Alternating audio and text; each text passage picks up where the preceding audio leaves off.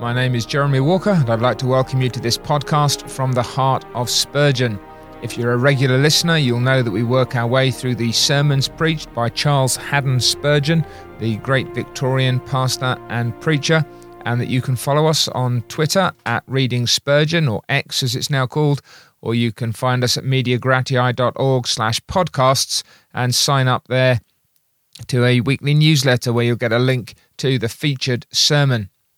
This week, the sermons we're reading are from 1011 to 1017, and our featured sermon, a representative sample, is 1013.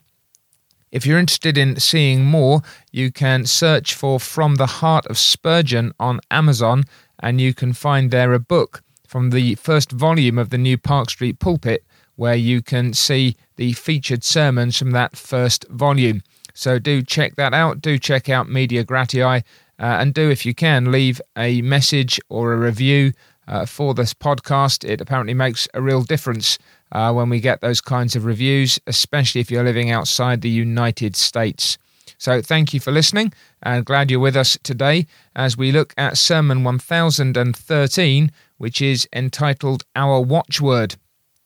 It was delivered on the Lord's Day morning of the 1st of October, 1871. Spurgeon preached it at the Metropolitan Tabernacle in Newington in London, and his text was Psalm 70, verse 4. Let such as love thy salvation say continually, let God be magnified. Now, Spurgeon begins by making a few comments more generally. First of all, that this is one of three occurrences of this phrase in the book of Psalms, and therefore to be regarded as particularly important. And then, here and in the 40th Psalm, the holy saying is put in opposition to the ungodly speeches of persecutors, telling us, says Spurgeon, that the earnestness of the wicked should be a stimulus to the fervency of the righteous. Surely, if God's enemies do not spare blasphemy and profanity, if they are always upon the watch to find reasons for casting reproach upon the name and church of Christ, then we ought to be more than equally vigilant and diligent in spreading abroad the knowledge of the gospel, which magnifies the name of the Lord.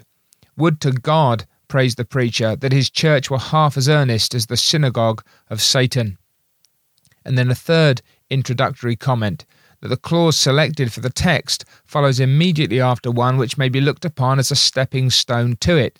So we should read, let all those that seek you rejoice and be glad in you, and let such as love your salvation say continually, let God be magnified. We must seek salvation before we can love it. The fresh convert has his business mainly within. We want to be glad in the Lord, but then as there's maturity and development, it's the main concern to studiously seek the good of fellow creatures and the glory of God.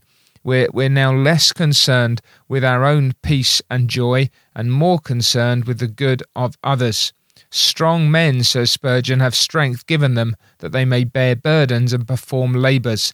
Light is this burden and blessed is this labour.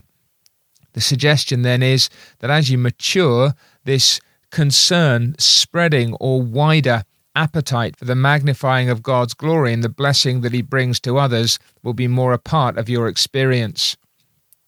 Now, Spurgeon has three headings here for this sermon. The first is the character, then the saying, and then the wish. And he's got quite an interesting structure, as he often does in some of these sermons at least. He starts to run out of space before he gets to the end and has to start packing in things tighter and tighter. What's particularly interesting is that the first heading has about three layers to it, as far as I can tell, where he's drilling down into this statement that is made, the character of the people and the response that they have to God in his salvation. So when he's dealing with the character, he talks about the people that he's dealing with, and then he says, what is it then that is in salvation that the thoughtful believer loves? And he says it's the Saviour, and it's the plan of salvation, and it's the object of salvation. But then he says, I want to dig into that a little bit deeper. We love his salvation because of particular characteristics which delight us. It's matchless love, the safety that's displayed, the completeness of it. And so you almost got this spiraling down into the text that we'll look at as we work through. So then, let's begin, says Spurgeon, by discriminating the character. Here's his first heading. The individuals here spoken of are those who love God's salvation. Then it is implied that they are persons who are saved, because it is not according to nature to love a salvation in which we have no part. We may admire the salvation which is preached, but we shall only love the salvation which is experienced. So you have to be a Christian to love this salvation. You may desire it, you may admire it, but until you're a believer, you cannot delight in it in this way. And then Spurgeon goes on that to sustain and bring to perfection in the renewed heart an ardent affection toward the divine salvation of a sort that will continue and become practically fruitful, there must be an intelligent consideration and an instructed apprehension as to the character of this salvation. In other words, this is spoken by those who have grasped the truth of this salvation that is accomplished. It's a great pity, he says, that so many professing Christians have only a religion of feeling and are quite unable to explain and justify their faith. They live by passion rather than by principle. Religion is in them a series of paroxysms, attacks or violent assaults in the emotion, a succession of these deep feelings. They've just been stirred up, and the feelings themselves, although they are stimulating, aren't actually grounded in anything substantial. Spurgeon says, rather, I wish to God that all of us, after we have received Christ, meditated much upon his blessed person and the details of his work and the various streams of blessings which leap forth from the central fount of Calvary's sacrifice. All Scripture is profitable, but especially those Scriptures which concern our salvation. Some things lose by observation. They are most wondered at when least understood, but the gospel gains by study. No man is ever wearied in meditating upon it, nor does he find his admiration diminished, but abundantly increased. Blessed is he who studies the gospel both day and night, and finds his heart's delight in it. So although we sometimes see in Spurgeon perhaps a hint of a Victorian sentimentality, he himself is seeking to have a religion that is not mere affection or emotion, but true, grounded truth that bears a sweet and sincere affection as a consequence of it. The man who receives the gospel superficially, he warns, and holds it as a matter of impression and little more, being quite unable to give a reason for the hope that is in him, lacks that which would confirm and intensify his love. So if you want to love God's salvation, then you must study the Saviour and that salvation. You must dive into its depths. You must plumb the profundities of God's saving work. And now Spurgeon moves on, and this is where he's going to do that first step down in that spiral into the text. What is it in salvation that the thoughtful believer loves? And first of all, says Spurgeon, it's the Saviour himself. Often our Lord is called salvation because he is the great worker of it, the author and finisher, the Alpha and the Omega of it. He who has Christ has salvation. And as Christ is the essence of salvation, he is the centre of the saved one's affection. And that's why we need to consider Christ if we are going to say, let God be magnified on account of his salvation. But then it's not only the Saviour's person, it's also the plan of salvation. And Spurgeon sums that up in the single word, substitution. He says, I know no other gospel, and let this tongue be dumb rather than it should ever preach any other.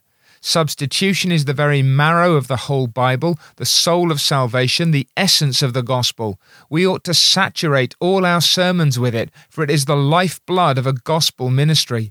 We must daily show how God the judge can be just and yet the justifier of him that believes. We must declare that God has made the Redeemer's soul a sacrifice for sin, making him to be sin for us who knew no sin, that we might be made the righteousness of God in him. And then we love God's salvation when we consider the object of it, to redeem to Christ a people who should be zealous for good works. The sinner, says Spurgeon, loves a salvation from hell, but the saint loves a salvation from sin. Anybody would desire to be saved from the pit, but it's only a child of God who longs to be saved from every false way. We would be content to be poor, he says, but we cannot be content to be sinful. We could be resigned to sickness, but could not be satisfied to remain in alienation from God. We long for perfection, and nothing short of it will content us. And because this is guaranteed to the believer in the gospel of Christ, we love his salvation, and we would say continually, let God be magnified. So we are saved in this salvation from selfishness, pride, lust, worldliness, bitterness, malice, sloth, and uncleanness, says Spurgeon. And it's that holiness in those who once were sinful that Spurgeon marvels at. And now he digs down again. Here's that third spiral. And again, we're not suggesting that this is something that should happen in every sermon any more than we're intimating that Spurgeon does it over and over again. But it's interesting that under this first heading, he makes really 2 or 3 points, and then his third point launches him into the next 3 points, which carry forward the thought of that last point. And then the third of those points gives us another launching pad for the next 3 thoughts. So you're really stepping down deeper and deeper into the text. And again, for preachers, it's good for us perhaps to pause and say, is that a good way for us to do it? Is that something that we could accomplish? And so as he comes down to this third level, he's really trying to excite our holy affections. What is it that makes us delight in this studied out salvation? And he's really doing what he's saying, isn't he? You need to understand salvation as accomplished by the Saviour, as carried out by Christ on behalf of sinners to bring them to God. So what is it in this that would so delight us? Well, the first thing is the matchless love that's displayed in it. Why should the Lord have loved men, such insignificant creatures as they are, compared with the universe? Why should he set his heart upon such nothings? But more, how could he love rebellious men who have wantonly and arrogantly broken his laws? Why should he love them so much as to give up his only begotten? These are things we freely speak of, but who among us knows what is their weight? Brothers, he pleads, our hearts must be harder than adamant and made of hell-hardened steel if we can at once believe that we are saved and yet not love, intensely love, that salvation which was devised by Jehovah's heart. He's saying if you understand it, how can you not delight yourself in it? How can you not love this wonderful salvation that God has accomplished and provided? But it's not just that it's a display of divine love, he says. It's also so safe, so real, and so true. Did God lay on Christ my sin? Was it really punished in him? There's that note of substitution again, if you hear it. Then there cannot exist a reason why I should be condemned, but there are 10,000 arguments why I should be forever accepted in the beloved. And then salvation is complete. By this atonement we are infallibly, effectually, eternally saved, for he has become the author of eternal salvation unto all them that obey him. How we love this salvation. Our inmost heart rejoices in it. I rejoice to preach it, brothers, and I delight to muse upon it, says our preacher, appropriating it to myself by faith in solitary thought.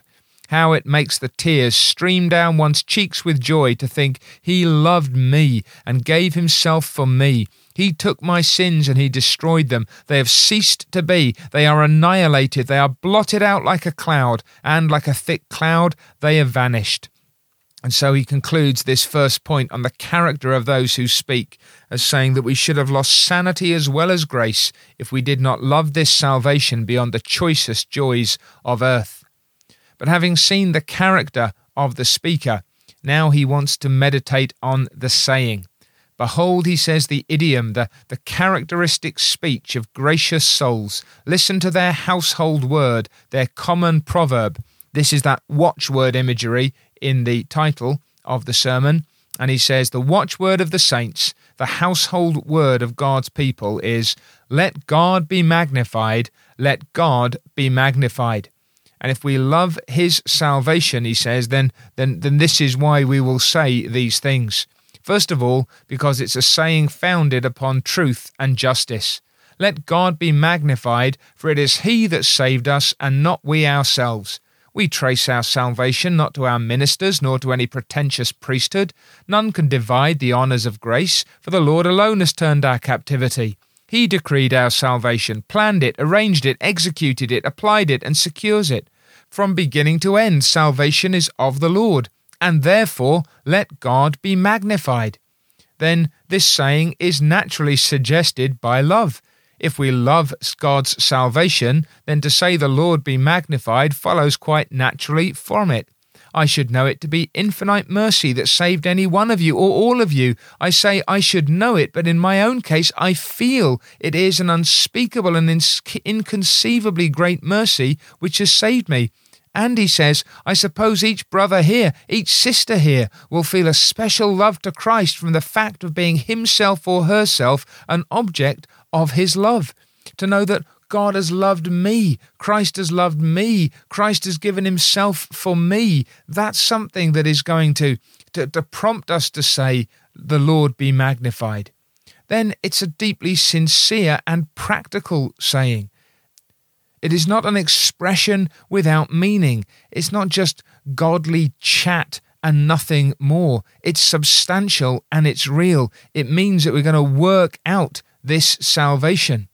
Then not only sincere, but paramount, first and foremost in our thinking and feeling. It should be with us, our end and aim ever, to glorify him who redeemed us by his most precious blood. You're a citizen, but you're more a Christian. You're a father, but more a child of God. You're a labourer, but most of all a servant of the Most High. You're wealthy, but yet more enriched by his covenant. You are poor, but you are most emphatically rich if Christ is yours. And so the first chief, leading, lordly master thought within you must be this: let God be magnified.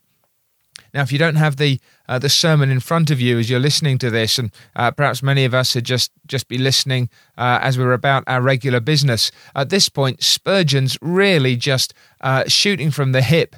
Now, I don't mean he's unprepared in that sense, but all of these are really brief and pithy statements in the context and proportion of the sermon as a whole.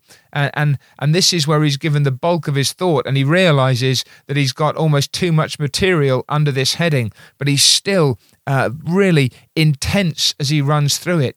So you've got this foundation of truth and justice. You've got the suggestion of love. You've got something deeply sincere and practical. You've got something that is paramount, of first importance. But the text also says it's continual. Oh, for more of the deep-seated principle of intense love to God's salvation, steady and abiding, which shall make a man say continually, let God be magnified. As though we were balls shot out of a rifled cannon, we would rush on, never hesitating or turning aside, but flying with all speed towards the centre of the target. A rifled cannon is one that imparts rotation to the ball or the bullet as it's shot out of the cannon itself, or whatever else, what other firearm you might be talking about. But it gives it both more accuracy, and it sustains it in its flight. And Spurgeon's using this imagery. May our spirits be impelled by a divine energy towards this one only thing. Spurgeon's saying, compare a proper rifled bullet to a mere musket ball, and a Christian man who knows the salvation of the Lord is going to have that kind of sustained intensity. The Lord be magnified. Whether I live or die, may God be glorified in me.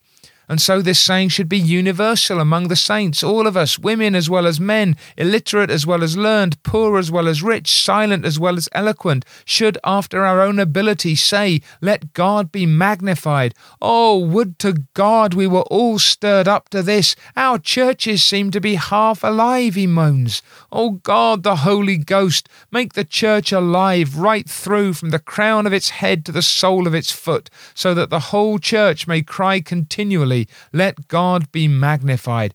I do love the way that Spurgeon interjects these prayers of a line or two into his sermon. He's profoundly conscious not just of the people who are in front of him, but the God who is over him. And then the cry is an absolute one. Only let God be magnified, cries the child, and he may do what he wills with me. As a poor soldier in the regiment of Christ, I only care for this, that he may win the day. And if I see him riding on his white horse, and know that he is conquering, though I lie bleeding and wounded in a ditch, I will clap my hands and say, blessed be the name of the Lord. Spurgeon's trying to emphasize here that this is our first and chief delight, and whatever else it may cost us to have it fulfilled, we will gladly do that for his glory's sake. There's no limit then to persons or places. My heart says, let God be magnified among the Wesleyans, the Lord be magnified among the Independents, the Lord be magnified among the Episcopalians, the Lord be magnified among the Baptists. We pray very earnestly, let God be magnified in the tabernacle, but we would not forget to cry, let God be magnified in all parts of London, in all counties of England and Scotland and Ireland. We desire no restriction as to race. Let God be magnified both in France and in Prussia, in Turkey and in Italy, in the United States and in Australia, among any and every people. This is Spurgeon's true ecumenism. Now, we know, we've seen, and will doubtless see again, his absoluteness of conviction about the path that he is following. He is what he is because he believes that is what God requires him to be, but he is not narrow-hearted. You might say, well, he would think that God's magnification in some of these other groups would mean that they would become more like him. Well, if you believe that that's how God's magnified, it's not a lack of love to desire it, but there's an earnestness in the plea here. All nationalities, he says, sink before our relation to our God. Christians are cosmopolitan. We're burgesses of the New Jerusalem. There is our citizenship. We're free men of the entire new creation. What is all else to God's glory? So long as the Lord is glorified, let the empires go and the emperors with them. Let nations rise or fall. So long as he comes whose right it is to reign, let ancient dynasties pass away, if his throne is but exalted. And now he says, we had much to say under our second head, but time will not tarry for us. There's that sense again that he's trying to pack more than he legitimately can into the time that he has available to him. And therefore we must proceed to the last of his headings, which is the wish. Holy David and David's perfect Lord both wish that we may say, let God be magnified. So we've got those who love God's salvation, we've got this desire that the Lord would be magnified, and now we've got this wish that we would actually say it. Why should we have that wish? Why should we wish for these things? First, because it always ought to be said, let God be magnified. Things are out of joint if God the Redeemer be not glorified. Surely the wheels of nature revolve amiss if God the loving and gracious be not greatly magnified. As every right-hearted man desires to see right and justice done, therefore does he wish that those who love God's salvation may say continually, let God be magnified. We wish it next, because it always needs saying, because the world is dull and sleepy and utterly indifferent to the glory of God in the work of redemption. And so we need to be saying this and responding to the wish. Again, we say it because it continually does good to the sayers. He who blesses God blesses himself. We cannot serve God with the heart without serving ourselves most practically. And then again, this promotes the welfare of all God's creatures. I have been told, and believe it is the general impression, says Spurgeon, that at this particular time there is a great cessation of the zealous spirit which once ruled among Christians. And his concern now is that if the wrath of God is abiding upon the sons of men and they don't know Christ, this is how we should be feeling. I fear, he says, there is among those who conduct the affairs of missions too little of faith and too much of bastard prudence, which last had better be banished to the bottomless pit at once, for it has long been the clog upon the chariot wheels of the gospel. What does he mean by this? He's saying, well, we've put faith into the background. Work is viewed in a mercantile light. It becomes an equation of finance and and reason, so much money, so many men, so many conversions. But it's not like that, says Spurgeon. God does not work according to arithmetical rules and calculations, and we need to make sure that without acting foolishly, we act faithfully. Few can bring the charge of fanaticism against the English Baptists, he says. We've been too solid, if not stolid, for that. I almost wish it were possible for us to err in that direction, for if an evil, it would at any rate be a novelty, if not an improvement. And he says, where does this come from? Brothers, he says, I believe we've feared that we will not accomplish what we've set out to do. I believe, he responds to that, it is the duty of the Christian church to go on working quite as earnestly and zealously and believingly if there be no conversions as if half the world were transformed in a 12-month. Our business is not to create a harvest, but to sow the seed. If the wheat does not come up, if we've sown it aright, our master does not hold us responsible. So he says, we cannot give up just because we don't think we're seeing the outcomes that we might have wished. All the more reason to keep marching up and down and to say, let God be magnified. We must persevere in the siege and with feats of strength and schemes of art until we last see the progress that we desire. If the Greeks could do that in attacking Troy, how much more the children of God in laying siege to the kingdom of darkness. We are the people of God. We're the children of the Lamb. We're the armies of the King of Kings. Don't give up, says Spurgeon. Let us say continually, let God be magnified. Let us still continue to attack the adversary. We're few, but strength lies not in numbers. The Eternal One has used the few where he's put aside the many. In our weakness lies part of our adaptation to the divine work. Only let us gather up fresh faith and renew our courage and industry, and we shall see greater things than these. You that love the Lord, says Spurgeon, you who love his salvation, vow it in your souls, determine it in your hearts, and, God the Holy Spirit being with you, if you have but faith in him, it will be no empty boast and no vain vaunting. God shall speak, and it shall be done. The Lord of hosts is with us, the God of Jacob is our refuge, and such being the case, nothing is impossible to us. Here then is a fairly typical Spurgeonic sermon. He often seeks to stir the saints to endeavour, to energetic pursuit of the glory of God.